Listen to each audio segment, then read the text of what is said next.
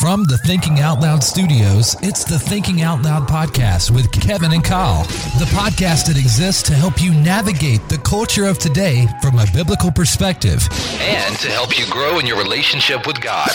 God has commissioned and called you to be a light in this culture. The only way you can do that is to know the truth. No matter what circumstance you're facing, no matter what season of life that you're in, if you truly want to find success in that season, you are going to have to go back to the simple question of, what does God say about me in this moment?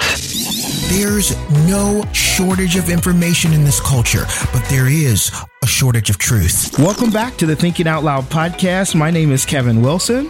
And I'm Kyle Wenzel. And we're excited to have you guys back for another week of the show. And this is going to be an interesting topic that we have today. And I think you guys are really going to like it. And we'll get into that in just a moment. But I want to say, if you are on an Apple device right now, why don't you scroll all the way down to the bottom, rate and review us. If you haven't followed or subscribed, please subscribe. Also, if you're on any other platform, a streaming platform, whether it's Pandora or iHeartRadio, Amazon, wherever it is, if they have a follow button there, make sure that you follow us. And also, if they have a place where you can rate and review us, you want to do that as well.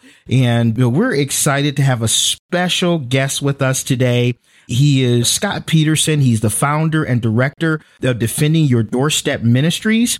He has a master's in theology from Moody Theological Seminary. He's taught all over the place, seminary students, college students. He's been on radio shows across the country. And then he's an expert on Mormonism and Jehovah's Witness. And just two of the religions that I feel like a lot of people encounter because of the evangelistic nature of both of those religions. And so we wanted to talk to Scott about that today, and we have him on the show. So Scott, thanks for coming on the Thinking Out Loud podcast. Yeah, thank you, Scott. Yeah, gosh, guys, thank you so much for having me. I'm really excited to be here.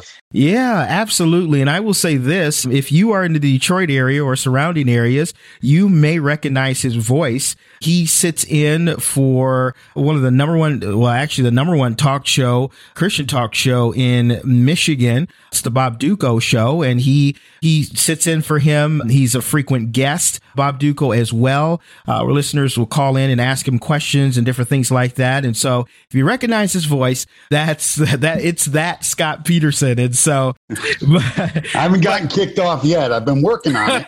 Yeah. Yeah. No, I think every time I go on, Frank Franciosi's kind of holding his breath, but so far so good. Yeah. Well, that's great. That's great. But listeners, I know you guys know that there are times when you are sitting on your couch and it's, 8, 9 o'clock in the morning and you're watching Netflix or you're watching the news or you're just relaxing. And all of a sudden you get this tap at your door. You get this knock. Your Ring doorbell goes off, and they don't pay me for sponsorship, by the way, but they can if they'd like. But your Ring doorbell goes off, and you go to the door, and it's people that you don't know, and you're thinking like, what? Who is this? And a lot of times, it's Jehovah's Witness. And they are there to help you to understand why the Jehovah's Witness way and that religion is the religion that you should adhere to. And so many people have encountered them, or you've had that little pamphlet, that Watchtower pamphlet at your door. I have a no soliciting sign on my mailbox, and it doesn't, you know what? No one cares. They all come to my door. So I was going to say, those no soliciting signs are all of a sudden invisible to certain individuals. If you're selling candy bars, by all means, let's go. Right. Yes. Yeah. But when it comes to Jehovah's Witness, they have an aggressive campaign, evangelistically, to really help people to understand what they believe in. You may have a family member that's a Jehovah's Witness. You might have a friend, and we have Scott, who's an expert in this, on today. And our whole goal here today is to help you to understand what do they believe? What is it that's behind all of this? And truly, how can you respond when you meet them on the street or at your door? And so, Scott, I think my first question I want to just ask you is, how did you even get into this of really, because there's a lot of stuff you could do with apologetics, but specifically Mormons and Jehovah's Witness, how did you get into zeroing in and becoming an expert on those two religions? That's a great question. And it happened very much as you kind of described. I have been born and raised a Christian, and I remember my youth group pastor telling me, really preaching about the idea that you should always be asking God to do whatever he wants to do with your life, to be active in your life. And I remember they had people that would come into our church and would talk about it. And I was terrified of doing that because every single person that ever talked about it had some story about how God tore everything in their life down and then rebuilt it. And it was a terrifying thing for me. And so I was always afraid to do that. And I finally did. I finally caved in and did. And at the same time, I had started to read the Bible from cover to cover. I was in my late teens, early 20s. And then when I started actually about mid-20s, when I started reading the Bible cover to cover, and was really kind of enjoying that and embracing that. And I'd read the Bible maybe 2-3 times through. And I was at home one Saturday morning getting ready for college football, man. That was my plan for the day. And I had a hot mug of coffee in one hand. I had the sports page in the other. ESPN was on and the doorbell rang. And me and my one sock, cut off shorts, torn t-shirt and bedhead, walked over to the front door, opened it, and was greeted by, honestly, two of the most beautiful people I've ever seen in my life. I mean, they were striking. Young couple, husband and wife, introduced themselves as Bible students going door to door, talking to people about the Word of God. Mm-hmm. And I thought in the moment, I was like, well, that's wonderful because that's technically what I should be doing, right? I mean, because that's kind of what we're called to do. And I remember thanking them for coming. I said, gosh, it's great that you stopped by, but you know what? I'm a Christian born and raised. I'm not one of the lost. I'm one of the found. But I did know my neighbors. So I pointed out a couple of houses I knew were full of the lost, right? So I kind of thanked them and sent them on their way. And they said, they said, you're a Christian. Well, so are we. And they said, would you mind if we came in and asked you a few questions about a survey that we're doing about what Christians believe of the upcoming kingdom of God? And I'm always happy to have my voice heard. So I, of course, invited them in. I had half hour before kickoff of the first game, so I had a few minutes. So I brought them in. We sat down. And as we sat down, I asked them what church they attended. And they said, well, we attend a Kingdom Hall over, it was about 7 miles from me. And I remember seeing it, right? But I couldn't think of what it was. And I was like, Kingdom Hall of something, right? And somebody in my brain ran over to the Rolodex of religions, looked it up and said, Kingdom Hall of Jehovah's Witnesses. And I actually blurted out, you're Jehovah's Witnesses. And they said, well, yes, we are. And I didn't know anything about Jehovah's Witnesses. The only thing I knew, a couple of things I knew. I knew, number one, they were a cult. But if you asked me what that meant at that time, I wouldn't have had a clue. It's just something I had heard. And number two, my wife had worked with one and had talked with this woman about her religious beliefs. And my wife's conclusion was that they were, quote unquote, pretty screwed up on the scriptures. And it was like I had an epiphany in the moment, right? I'm like, this is it. This is what God wants me to do. I've read the Bible cover to cover, probably 2-3 times through by that point. These people were messed up on the scriptures. I was certainly qualified to handle this. And God clearly wants me to witness to these two people. This is his call in my life. Not so bad, right? No big devastating story. And so I started talking to these people about their religious beliefs. And in that first half hour, they had me so twisted into a theological pretzel that I didn't know which way was up. I mean, I walked them to the door. And in my stupor, I somehow managed to agree to follow-up visits. And I thanked them for coming by. And as the door closed behind them, I found myself kind of theologically dazed and confused and really starting to question my own faith, because everything that they said, they were able to support from the scriptures. Mm-hmm. And they were using my scriptures to do it. Right. And hardly anything I said could I support. Now, I have a very, I call it passionate personality. My wife calls it obsessive, but for the last 20 years, every week we go over why she's wrong. And we talked, at that particular point in time, this is before the internet days, right? I went out and I found everything I could at libraries, at bookstores, ordering tapes online, CDs, videos, anything I could find to learn about Jehovah's Witnesses and to really understand them. And what I learned very quickly was that the issue was the issue was a language issue. Mm-hmm. I had shared the gospel with them, but not done so effectively, right? We had several conversations that followed that, a lot of spiritual battles.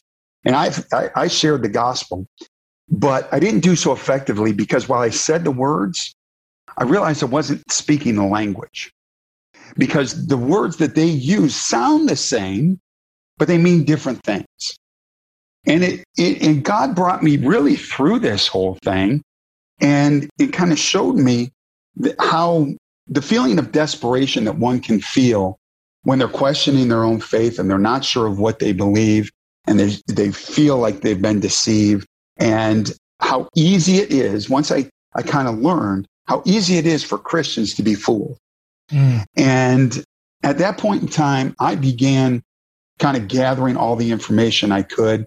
I saw, to shorten already a very long story, I felt eventually called into seminary, not to be a pastor, but really just to understand why I believed what I believed. Interestingly enough, early in my 20s, I went to a couple seminary classes. I didn't really know why, right? And I took them, I didn't take them for credit. I just took them as an audit.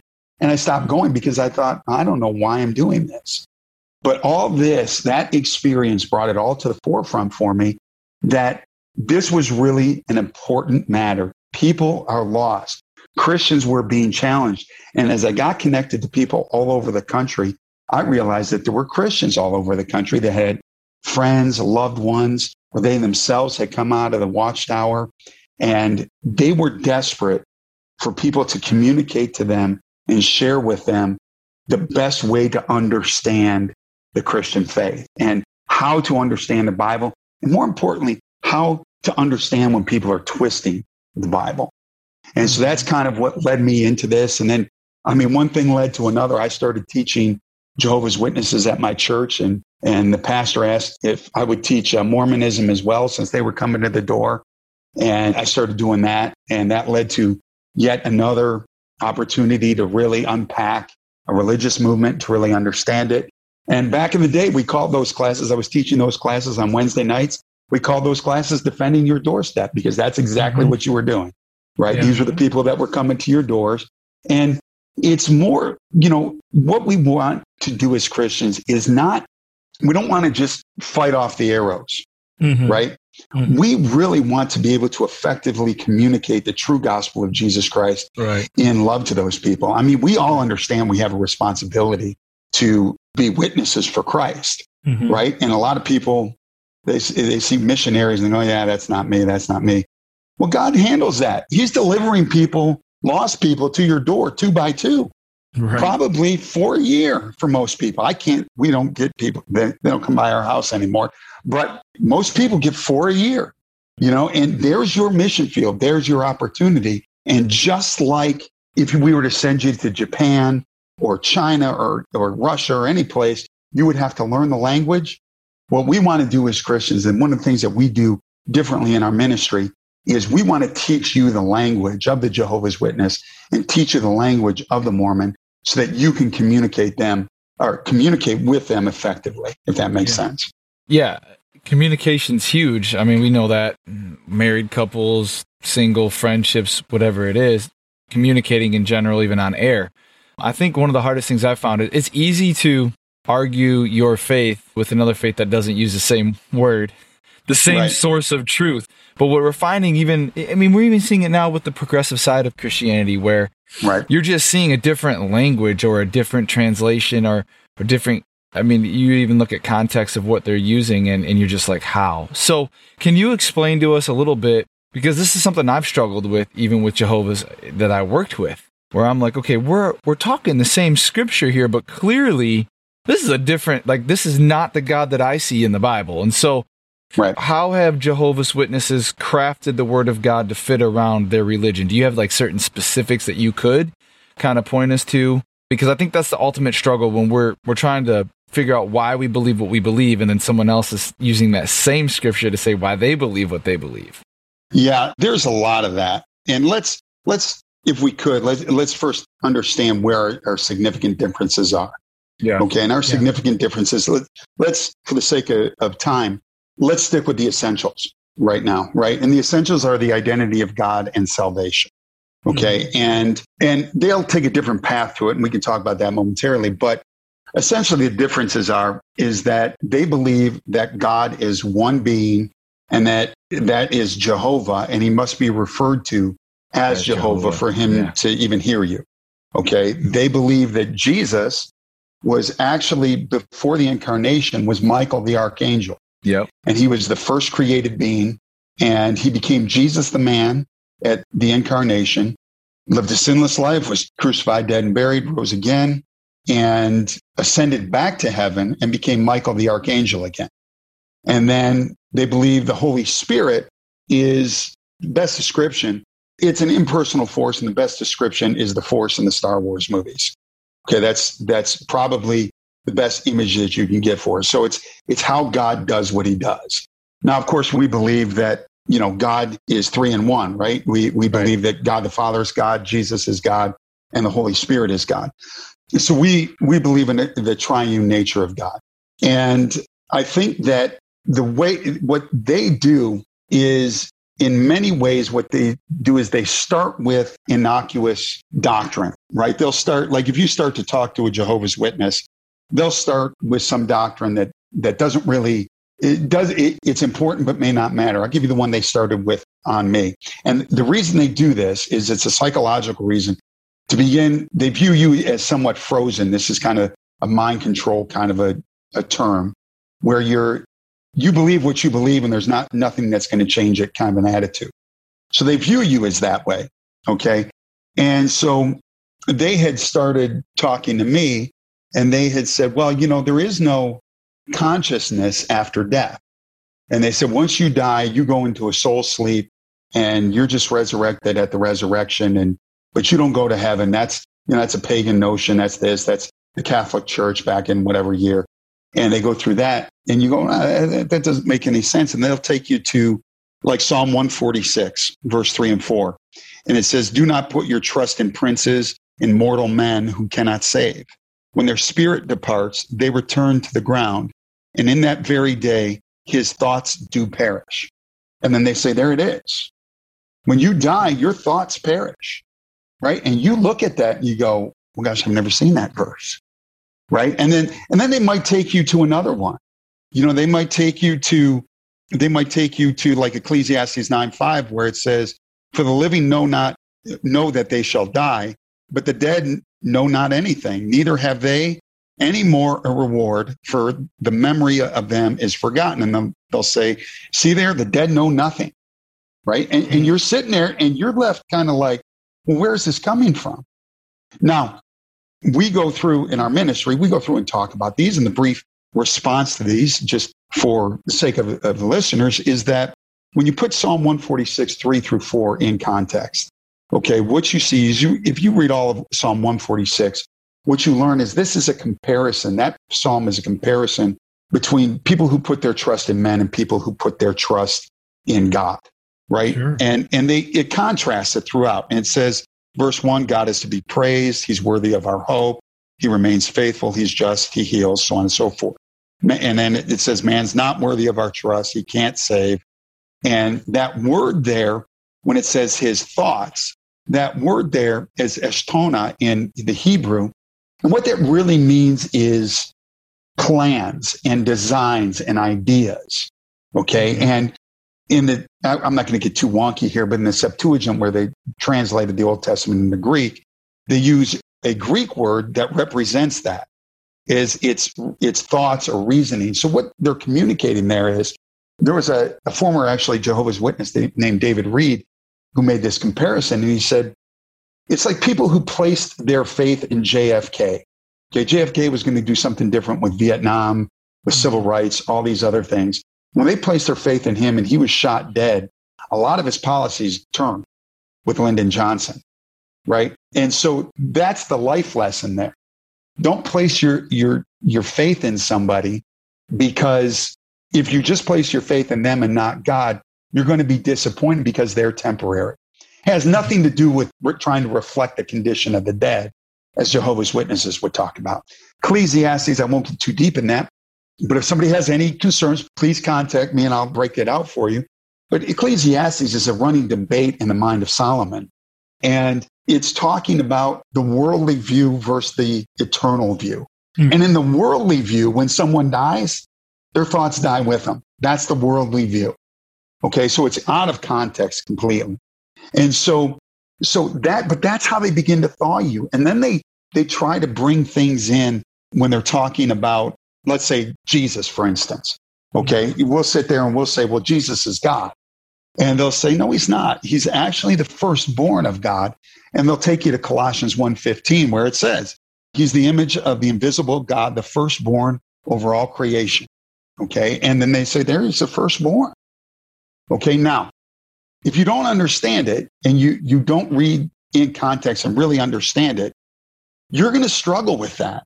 But the reality is that word there in the Greek is a word called prototokos, which means firstborn, but not necessarily first from the womb.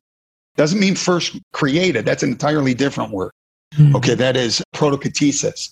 But it means first from the womb. It doesn't necessarily mean first from the womb. So firstborn at the time of Christ and before was not always used to indicate the first person from the womb as it is today. Many times it was used to indicate this hierarchical or preeminent position. Now we see that in Genesis 41, 51, and 52, where they're talking about Manasseh and Ephraim, and Manasseh is actually the first one from the womb. Ephraim is the secondborn. But in Jeremiah, it says that Ephraim, Jeremiah 31:9 says Ephraim is the firstborn in the sense of preeminence. Okay, so what Colossians 1-15 is actually talking about is this idea that Jesus is preeminent over all creation. And when you read all of Colossians, you read it in both contexts, if you like, and see what makes sense. Because if you read it in both contexts and you try to say, is this passage talking about Jesus being the first created? Or is this passage talking about Jesus being preeminent? If you read it, you can't help but notice that the entire passage is written about the preeminence of Jesus. So that's how they kind of work on you. They're very different ways to try to get you to think incorrectly by misinterpreting Scripture and really by pulling Scriptures out of their context. I would say that probably 75% of the challenges that Jehovah's Witnesses give us as Christians, scriptural challenges that Jehovah's Witnesses give us, can be correctly understood if you just read the broader context of the passage itself. At least 75%. Right. And so that's kind of what we want to do. And that's kind of how they manipulate Scripture. And their ultimate goal is to get you just kind of rattled on small stuff. Right? Because you might be willing to accept small truths, right? If they come right in and start arguing against the Trinity, then you're going to put up a fight, right? I mean, most Christians do. And so they're not going to try to deal with you there. They're going to try to deal with you with the small stuff, soul sleep, not celebrating birthdays or holidays, little things that really don't matter to you. And then they're going to bring you into the harder doctrine later on. So what would you say, how are you saved? So like what, because I know there's this whole thing about the 144,000 and all of that, which is really it's like depressing. I when I first heard it, so how are you saved? What is there, obviously we're saved through grace by faith, but how do they say that they are saved or go to heaven? Okay, so actually the Watchtower they outlined a plan of salvation in their Watchtower edition of February 15th, 1983. And to break it down for you, there's really 4 major points. They believe you have to take in knowledge of Jehovah. Okay, so that makes sense, right? I mean, you have to understand who God is. You have to obey God's laws. And then what they say in their publication is you need to be associated with God's channel, his organization, God's channel and his organization. To receive everlasting life in the earthly paradise, we must identify that organization and serve God as part of it. So you've got to serve God, right? It's not good enough that you just know him and you obey his laws. You actually have to be active in serving him. And the fourth part of that is, so when they talk about serving him, they're talking about serving the organization. Okay, not necessarily going door to door in this point, but going and serving the organization, doing exactly what the organization tells you to do. And then the final thing is loyally advocating his kingdom rule to others, and that is to tell others about God's kingdom. So it's a 4-point plan for Jehovah's Witnesses and their salvation. And their salvation looks quite a bit different from ours. As I kind of mentioned, they believe in soul sleep. And their idea of salvation is that there's going to be a physical bodily resurrection, at which time those who are not faithful Jehovah's Witnesses will basically, they're annihilated. There's no hell in their theology, which makes it a very attractive theology for some people. But there's no hell per se. People just cease to exist. But the rest who Jehovah keeps in his mind, he will resurrect, and there will be an earthly paradise on earth in which they'll live. And so that's kind of their salvation. There really is no idea of going to heaven as we believe. Now, I believe you die, you go to heaven, and then when Jesus returns, he's going to resurrect all of us, right? There's going to be the final judgment. And I do believe that we'll be on a new earth, someplace in a physical form. But they believe, where they differ is there is no dying and going to heaven for them. And that, of course, falls apart if you look at the story of the rich man and Lazarus in, I believe it was Luke 16, in where Jesus talks about the rich man and Lazarus and how the rich man had everything on earth. Lazarus had nothing. They both died.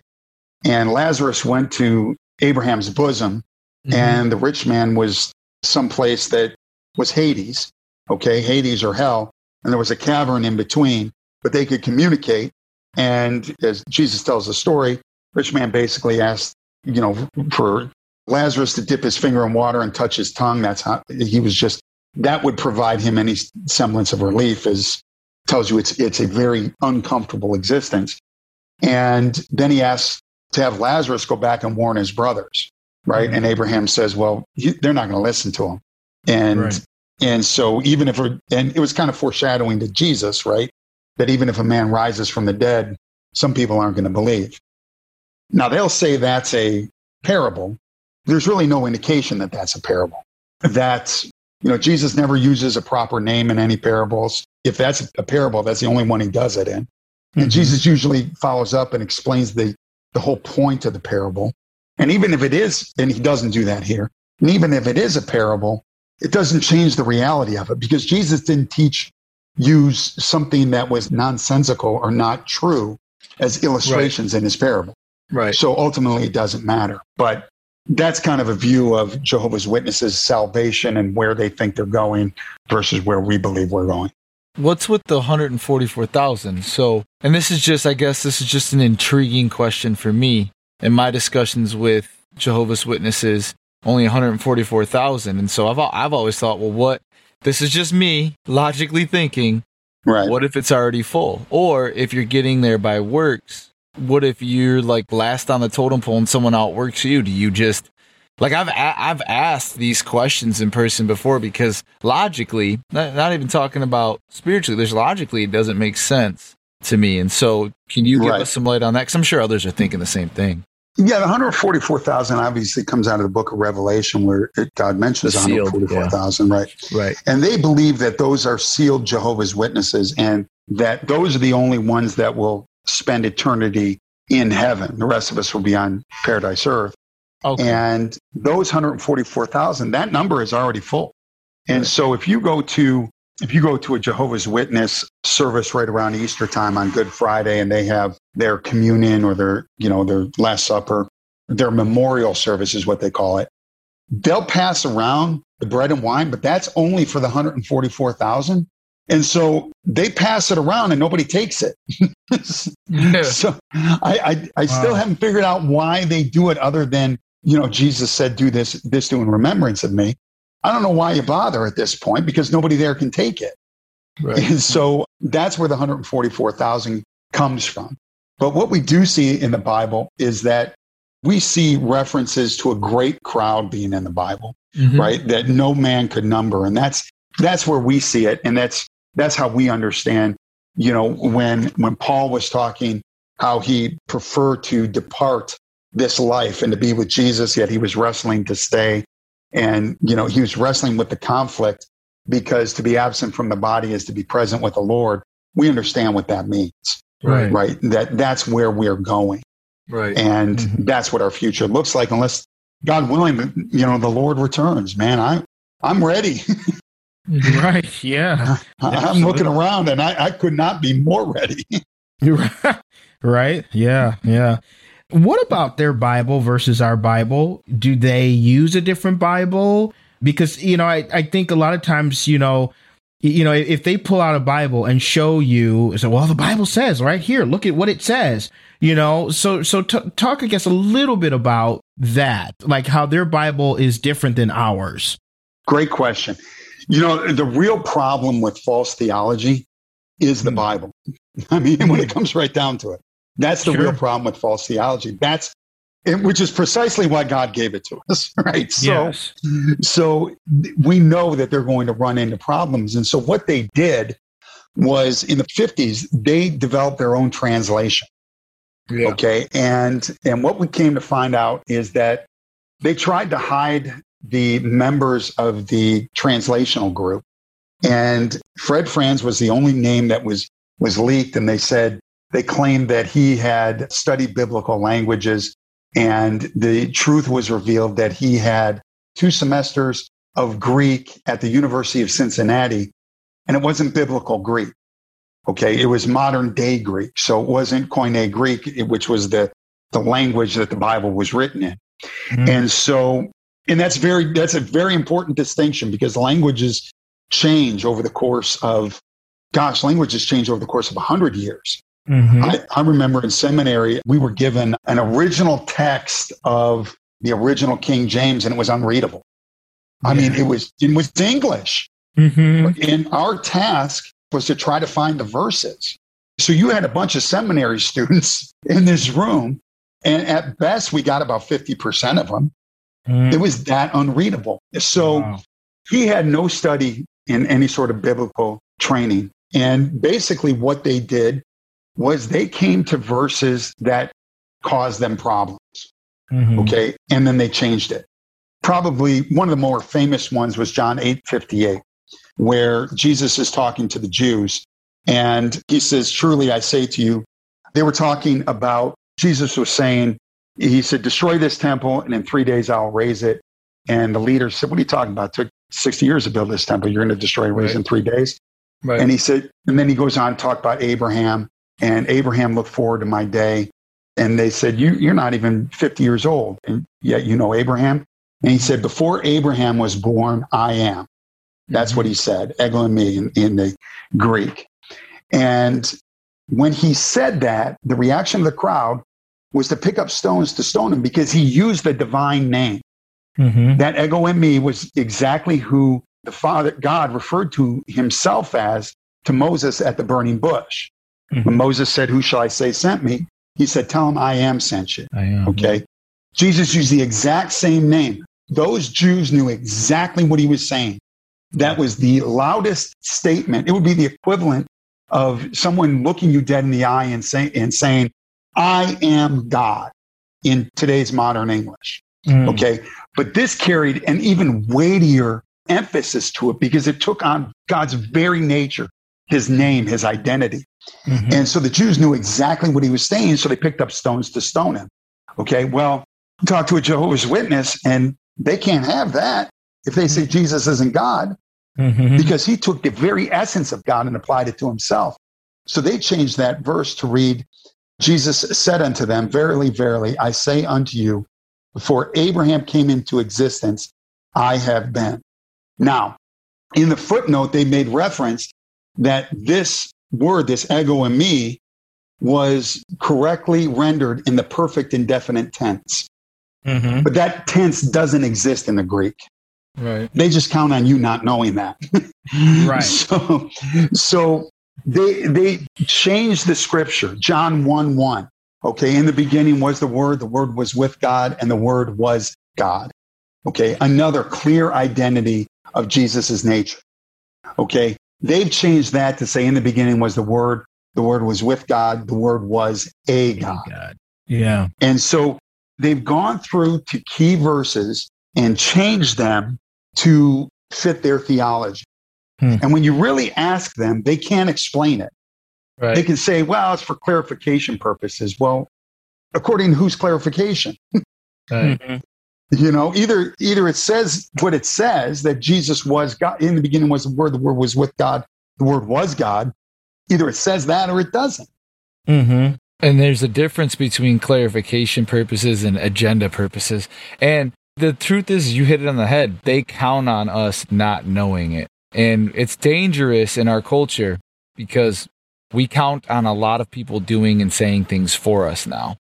And we count on not having to know a lot. And that's why it's so important, if you're listening, it's so important for us to know why we believe what we believe. It can't be because you heard it somewhere. It can't be because, well, I was taught that way. We have to learn things for ourselves. Right. And we have to study things for ourselves. And if we don't, something as cruel as this can happen. I mean, Satan literally says it, or the serpent literally says it in the beginning. Did God really say? Right. We have to know, yes, God really did say. Right. You know, and so. And what did he say? And you know what, Kyle, that's such a great point because that's, gosh, you said so much there that's really important. It's really important for us you don't have to go to seminary, okay, to learn stuff, right? You can, you might have to go to seminary to write a book, right? So you can articulate things from a position of intelligence or whatever else. But you can research, you can find out the information, and you can study it for yourself. And I'm going to tell you guys, and I hope the listeners really hear this, the real lure for the Jehovah's Witnesses is they are looking to target, their biggest impact is, I'll be very candid with you, is a lot of low-income areas, whether it's inner city or rural, because they come in with the idea that they can educate you. Right. Right. And a lot of those groups don't have the benefit. They may not have the funds for a secondary education. They may have had to drop out of high school to help the family run the farm or to make money or, work here or there just to bring money in. And so they may feel this sense of deficiency of education. And when somebody comes to them and says, I'm going to teach you something, I'm going to educate you, and you're going to know things that other people don't know. That's really attractive. And what we have to get ourselves into is the internet's now a great thing where you can communicate with a lot of people, and you can, social media is wonderful in that area. Get into groups where you can really study and really learn theology, and doggone it, don't believe anything I say until you test it. Right? Don't take my word for it. Go and find out for yourself and learn that. And I'm telling you that when you do that, you become the level of confidence that you have in your faith is so powerful that it's interesting because then you want to share it. We taught, God tells us to love us with mind and body and that, and it's all our mind, right? We have to devote that to him. And what he's talking about is becoming educated and really understanding, and it feeds his mission. He's designed us to learn things, and he's designed us so that when we learn things, we want to share them. Yeah. And it's really important for people to take the time and invest in learning the scriptures. Yeah, the enemy loves, and I know it's like this. People get tired of hearing, you should pray and read your Bible. It seems so simplistic, but the enemy loves people who don't read their Bibles because he knows that those are people who can be easily deceived. Like just like when they are training agents and things to understand counterfeit money. They don't teach them or put a bunch of counterfeit money in front of them and say, hey, you need to study this. What they take is the actual real money and help them to understand and really understand the real money through and through so that when they see a counterfeit or a fake, they can automatically detect it. Right. That's how that works. And so it's the same thing with scripture, right? If we're continually studying scripture, we are going to, we're going to see error. We're going to detect when something's not right, and we won't be confused. And you don't have to go to seminary to do it, right? So I think that's something that's really important as well. Another thing that I know for Christianity and what helps us stand apart from all the other religions is the prophecy that has come down through the ages that has actually come to pass, right? There is many prophecies that has been prophesied over and over in scripture, and all of those things have come to pass. And there are some still that have to come to pass in the future, but we have a great track record right now because all the ones have come to pass. So what does, when you look at Jehovah's Witness and you look at Charles Taze Russell, who, Charles Taze Russell is the founder of the Jehovah's Witness movement. Right. What do they do with all the failed prophecies that has happened down through the years? What do they do with that? Well, first, let's cover briefly, and I'm not going to outline all these prophecies for you, just to give everyone a primer of what you're talking about. Yep. They predicted throughout the course of the years, they had a prediction of Armageddon occurring in 1914, an overthrow of Earth's rulership in 1914, destruction of Earth's churches and members by the millions in 1918, Abraham, Isaac, and Jacob and the prophets of old returning in 1925. By the way, they bought him a mansion in San Diego so they would have some place to stay. And the leader at that time was Judge Joe Rutherford, and he decided to move in to take care of the mansion for them until they got there. So you see how that played out. Right, yeah. 1925, God's kingdom to be established. Another Armageddon prediction in 41. World War II not ending decisively in 41. U.S. and Britain becoming dictatorships in 1941. The Nazi defeat would mark demon activity forever in 1941. Predicted Britain would be completely destroyed, not to recover in 1941. Then they tried Daniel and company returning again in 1942, and then Armageddon in 1975. So those are the predictions that the Watchtower Bible and Tract Society has made over the course of their lifetime. Now, you kind of find things here and there that you could say, well, that sounds like a prediction to me, and that should be included. The ones I read to you are just close-ended. There can be no argument. Like the other ones, that may be coming to pass. Basically, they realize that there's a violation there of God's identification of a false prophet in Deuteronomy 18:20 through 23, where he basically says, if you fail one time, that's it. Okay, that's not, you don't get a second chance. All right, you failed, and the punishment for being a false prophet was to be stoned to death. So you had to bat 1,000. So they realize that they've got a real problem there. So what they've done is they've tried to explain this. Let me read what they wrote in December 1981 in the Watchtower. It says, however, it may seem to some as though that path of the Watchtower has not always gone straight forward. At times, explanations given by Jehovah's Visible Organization have shown adjustments seemingly to previous points of view. Okay. Well, you don't get to make an adjustment once the time has passed. That's number one. Right. But this has not actually been the case. This might be compared to what is known in navigational circles as tacking. By maneuvering the sails, the sailors can cause a ship to go from right to left, back and forth, but all the time making progress toward their destination in spite of contrary winds. So there is this. I happen to have done this once when I was a kid at camp learning how to sail, right? You're trying to sail into the wind, but you can't. And so what you have to go left and right? You have to use the wind's momentum, kind of go left and right, and you have to keep, and eventually you'll get to where you want to go.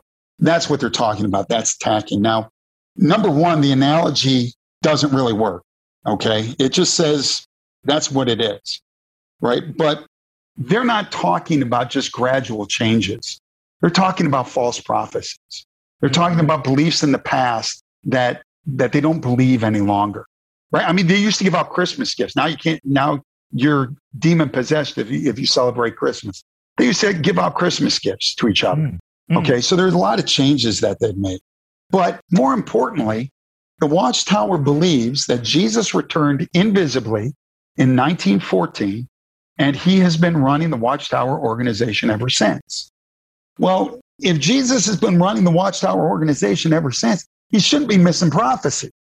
Right. Yeah, I mean, sure. He either is or he isn't, and you're either lying about it or you're not. Right? So there's no real way around it. And it's just, and in 1881, they were saying if we were following a man, undoubtedly it would be different with us. Undoubtedly, one human idea would contradict another, and that which was light 1, 2, or 6 years ago would be regarded as darkness now. But with God, there is no variableness, there's no shadow of turning, and so it is with the truth. Any knowledge or light coming from God must be like its author. And they're absolutely right, which is precisely why we know that they're false prophets and not being led by God. And what I always found fascinating once I saw this was it did remind me that, a lot of times in looking at cults, we see different things where it's almost as if God is reaching down to us, grabbing us by the collar and pointing and saying, this is what I meant. Okay, because when we look, now think of the idea of tacking back and forth, left and right, trying to get to where you want to go. Ephesians 4:14, then we will no longer be infants tossed back and forth by the waves and blown here and there by every wind of teaching and by the cunning and craftiness of men in their deceitful scheming. James 1:6 says, but when he asks, he must believe and not doubt, because he who doubts is like a wave of the sea blown and tossed by the wind. So God uses the very same language that they use to describe themselves as the language of somebody who does not have God, right? Yeah. And I think it's very obvious that they don't have God. Yeah. Wow. So when it comes to, and I know only because I know if no one else knows anything about Jehovah's Witness, they know that they don't celebrate birthdays and Christmas because, sometimes kids will go to school with another kid that's Jehovah's Witness and they're like, it's your birthday. So what, it's Christmas time and they don't get any gifts. So why is it that they believe that you're demon possessed, that, if you celebrate Christmas or birthdays, is it just the worldliness? They're trying to separate themselves from, quote, worldliness. Ultimately, yes. Yeah, ultimately, it's precisely it, Kevin. It's an idea that we want to be different. We want to try to find some way to differentiate ourselves. And this is what we've chosen. It's really nothing more than that. It's a way that they can kind of turn around and demonize, Christianity. They'll talk about, well, we don't know when Jesus was born. It wasn't December 25th. That was actually a pagan celebration on December 25th and all this other stuff. And what they fail to understand is the history kind of behind, let's talk about Christmas. The history behind Christmas being celebrated on December 25th was that the church realized that there was a big pagan celebration happening on that day. And their goal was to say, okay, how do we get rid of this? I mean, everybody's doing this. Everybody's practicing it. Even good, quote unquote, good people are practicing it, right? So, and everybody likes doing it. So how do we discourage it? And they decided, okay, well, let's celebrate Christmas on December 25th. Okay, so we'll celebrate on the same day with the hopes that people will forget the holiday that they were celebrating and just celebrate the birth of Jesus. Mm-hmm. Mm-hmm. And it worked. I never, in fact, I make it a policy just out of respect for the process. I never mention, people ask me, oh, what was it? I know what it was that they were celebrating. I don't mention it. Yeah. Because the plan worked. Right. We all celebrate Christmas now around the world. Yeah. The plan worked. And Jesus is not so, I can't imagine God is at all. If the actual date of Jesus's birthday, his actual date of birth was important, then I think God would let us know when it was. Right. I don't think he's upset that we're celebrating the greatest gift he's ever given us. Right. You know what I'm saying? I don't see that at all in God's nature. And the plan worked. And that's the bottom line. Yeah. But it's really, to answer your question, it's just a way to be different. Yeah. That's it. Yeah. What if, and just speaking to someone who has a family member or a friend, or they know someone at work that's a Jehovah's Witness, what is the best way to kind of start that conversation? Without being condescending or, mean-spirited or coming off that way. I mean, not that we would want to be that way at all, but, just coming off in a condescending way. How would we start that conversation with someone? Oh, that's a great question. The first thing that everybody really needs to know is, and this is really important, is this evangelism is not street evangelism that you might talk to somebody for 10 minutes and they profess Christ, right? Yeah, I mean, you've seen those videos on YouTube and that. Mm-hmm. This is not what we're talking about. This is a process. These are people that Satan has a hold of, mm-hmm. right? And it's going to take some work. So the first thing I would encourage everybody is, if you have a friend or family member, my goodness, love them, right? Don't alienate them. Don't look at them sideways. Love who they are. Understand that that's God's lost child, mm-hmm. right? Mm-hmm. That's the one he's leaving the 99 for. And so he's asking you to be his hands, mm-hmm. and reaching for that one. And so take care when you do that. It's really important. We don't want to bash them over the head with truth. Now, I have a book called The Watchtower Illusion, in which I devote about a third of the book to witnessing techniques. Right. So there's no direct answer. There's no easy answer to the question. And in that third of the book, it reads like a script. OK, mm-hmm. It's, here's what you say. Here's what they're going to say. Here's how you respond. Here's what they're going to say to your response. And it's funny. People who buy the book, I shouldn't say almost always, that's not true. At least 50% of the time, they come back and they'll email me or they'll call and they say, oh my gosh, they said, I ran copies of what you had, because I tell them you can't have the book, right? Run copies. You have my permission to run copies of that and have it so you can read it someplace in a binder or something. And they said, I was reading my parts and it was like they had the other half of the script and they were reading theirs. And I said, yeah, it comes from a lot of research, not only I did, but others have done, because they're just programmed to respond a certain way. Mm. But we have to understand that we have to treat them gently. Yes. Right. And we talk about different ways we talk in the book about different ways to do that, different topics that you can talk about them with. There are different ways that, you do have to go after the Watchtower organization very early on, right? Mm-hmm. You start going into doctrine and things like that. They're pre-programmed to think whatever you say is wrong. And it doesn't matter what they read in the Bible, right? And it makes no difference to them what they actually see. Okay, what matters to them is what the Watchtower says. Mm-hmm. So getting into an argument about the Trinity, getting into an argument about the personality of the Holy Spirit, you're not going to gain a lot. So you do have to spend time in learning about the Watchtower. Now, the book does that. I provide copies of Watchtower publications that you can see. I don't just give you and say, okay, in 1914, the Watchtower, it was written this. Okay, I give you an actual photocopy of the page so you have it. And so that you can copy it and you can show them. In fact, that's part of the plan, is every time that you're going to talk to somebody, We're going to give you instructions on, okay, run these copies so you have them handy so that they can see that this is not something that's pulled out of context. Here it is, right? Here's where it says, Charles Taze Russell actually made a comparison in the Bible that Jesus could not possibly be Michael the Archangel. Okay. He said that in 1881. Wow. Okay. So, and I've had a Jehovah's Witness read it and look right at him and said, so is Jesus Michael the Archangel? And they said, yes. And I said, well, is Charles Taze Russell wrong? No. My goodness. And you're just sitting there going, well, where do I go from here? Right. Right. I mean, right. it doesn't matter. You've got to get them thinking, and don't expect an aha moment. You may get it, right? You may get it, and where they start scratching their head and say, you know what? That's really difficult. But I suggest you ask them about their religious beliefs and say, if I asked you honest questions about the Watchtower, would you give me honest answers? If I asked you honest questions about what you believe, would you give me honest answers? And they'll almost always say yes. And that's how you start the conversation.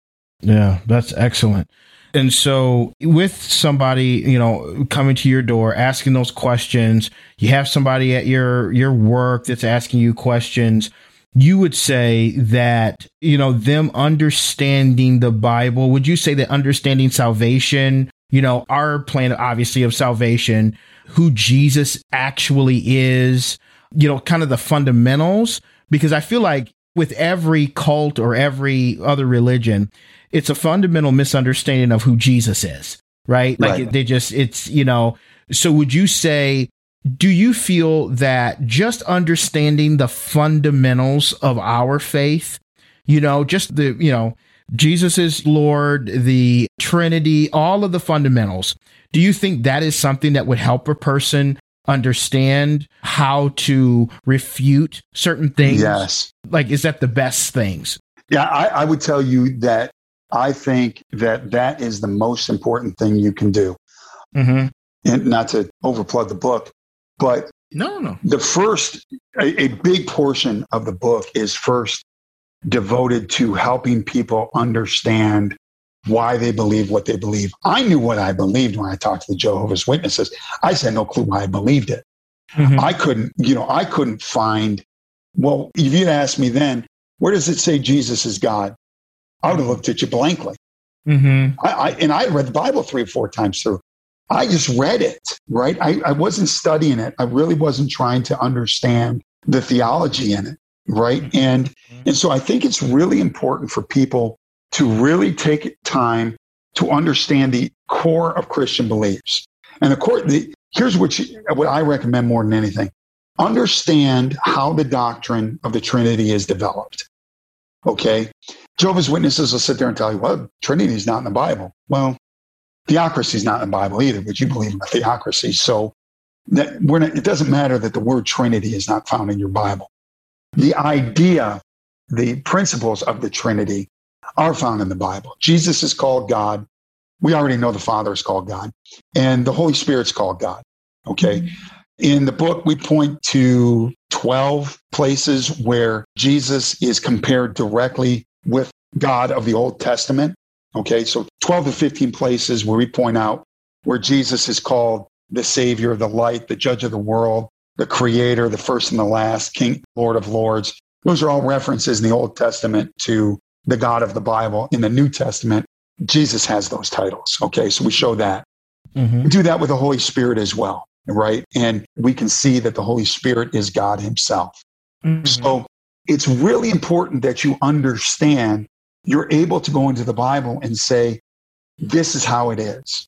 And this is where this is developed. And this is where I see the Holy Spirit's God and Jesus is God. Salvation by grace, we can see that throughout the scriptures as well. And it's really important to know that as well, right? Because it's important for us to understand when they say things like, well, faith without works is dead, right? So that's their favorite one, right? And John 6:28, the question you would ask Jehovah's Witness then is, I agree faith without works is dead, okay? But what's being talked about is exercising faith. And in John 6:28, and 29, Jesus was asked by somebody, what must I do to do the works God requires? Mm-hmm. Okay, so Jesus was asked that question. Faith without works, what is that work? Okay, what is that work that God requires? And Jesus answered, believe in the one who he sent. Okay, so that's the work God requires. So when somebody says faith without works is dead, you ask the next question. All right, well, what's that work? And Jesus has answered that question. It's important to understand that. And it's important to show that. It's important to be able to, for instance, in that case, to point to the criminal on the cross who was saved, right? Yeah. He did no works. The only work he did was the work Jesus said God required, was to believe in the one who he sent. Mm-hmm. And so it's important, really important for us to know, just for our own sake, right? Mm-hmm. Just for us to feel comfortable going into spiritual warfare, that you believe the truth. Mm-hmm. And that's what's really important. So the long answer to your question is absolutely get someplace where you can understand the essentials of the Christian faith, mm-hmm. and get those under your belt, so to speak, and then start to learn how to share that with other people. And more importantly, how to defend it, mm-hmm. right? Jude 3, we have to contend for the faith. Yeah. We don't get a choice. We have to. So that's what's important. Yeah, absolutely. Yeah. And so I know you guys and the listening audience, we just touched the surface. This is not by no means the complete that what Scott has. Scott has so much in his book, and I just encourage you guys to get Scott Peterson's book. It's called The Watchtower Illusion. And if you so the way you want to contact Scott and his ministry is through Facebook. It's Defending Your Doorsteps Ministry, and it's a Facebook group. I encourage you to join that group, reach out to the moderators in that group, and just tell them that you want to purchase a book. And it's just something that I believe that every person should have. Also, Scott is going to he's going to throw in for free, if you say that you're a listener to this podcast, the Thinking Out Loud podcast, he has an 8x5 card that says, where does it say that in the Bible? And so, Scott, can you just talk a little bit about that? Sure. About what that is? What it is I have it in my own Bible, actually. I'm looking at one right now. It's a card specifically designed for people to contend in the Jude 3 fashion with Jehovah's Witnesses using their scriptures. So it shows you the scriptures that clearly say there's only one God. It shows you the scriptures that then it says, it gives you a topic, Jesus is God. It shows you 9 scriptures in that, how Jesus shares the titles of God. It shows you all the scriptures and the cross-reference so you can look at it yourself. It shows you the Holy Spirit having a personality. It's not merely the Force from Star Wars, right? The Holy Spirit has a personality and acts with a personality. It shows you 6 verses that talk about that. It shows you verses that talk about the Holy Spirit being God. Okay. It shows you cross references so you can see that. And then it shows you the verses that talk about salvation by grace through faith in Jesus Christ, and specifically not by your works. And it's a laminated card on one side. It's adhesive backed on the other. And we sell these for, I think last time we were selling them for $7-8. We'll throw it in if you want it. If you contact us through the Facebook group, say you want to buy a book, I'll throw that in. And what I do with it, it's in the inside cover of all of our Bibles at home. Yeah. And so all we have to do is reach for a Bible and we know it's there. And because the real tough part is that if you pull out my book in front of a Jehovah's Witness, they're going to literally get up and walk away. They're going to walk out of the room because they've been trained that any material, any book that is critical to the Watchtower Bible and Tract Society is demonic. And so they're not going to have that discussion with you. Mm. But this slides neatly into the cover of your Bible. It sticks there. It's a great resource, and it's something I really recommend. I love that people get it. Yeah, absolutely. And so I encourage you guys to, like I say, go on Facebook. It's Defending Your Doorstep Ministries Facebook group, and just let them know that you want to get a book. And that way, Scott will also throw in one of these 8x5 cards that will really help you in witnessing to Jehovah's Witnesses. And we're going to have Scott back next week, actually, and he is going to talk about Mormons. And we're going to talk a little bit about what do Mormons believe? How do we witness to them? All of that. And so here's what you want to do. You want to come back next week. And Kyle, I know we've got our own social media and things that we would like to have people follow. So can you just tell them where to find us?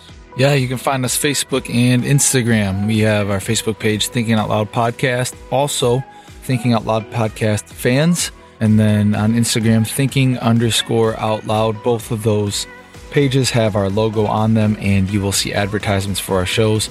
Get on those pages, comment on things like this show, join the conversation with us, and we would love to chat. Yeah, absolutely. And so don't forget to subscribe, follow, share these episodes with friends and family, and don't be a Thinking Out Loud secret agent. We want you to blow your cover and let people know that you listen to the Thinking Out Loud podcast, and we'll be just so grateful. And we thank you all for listening this week. Have a wonderful rest of your week. We love you. God bless you. We'll see you next week.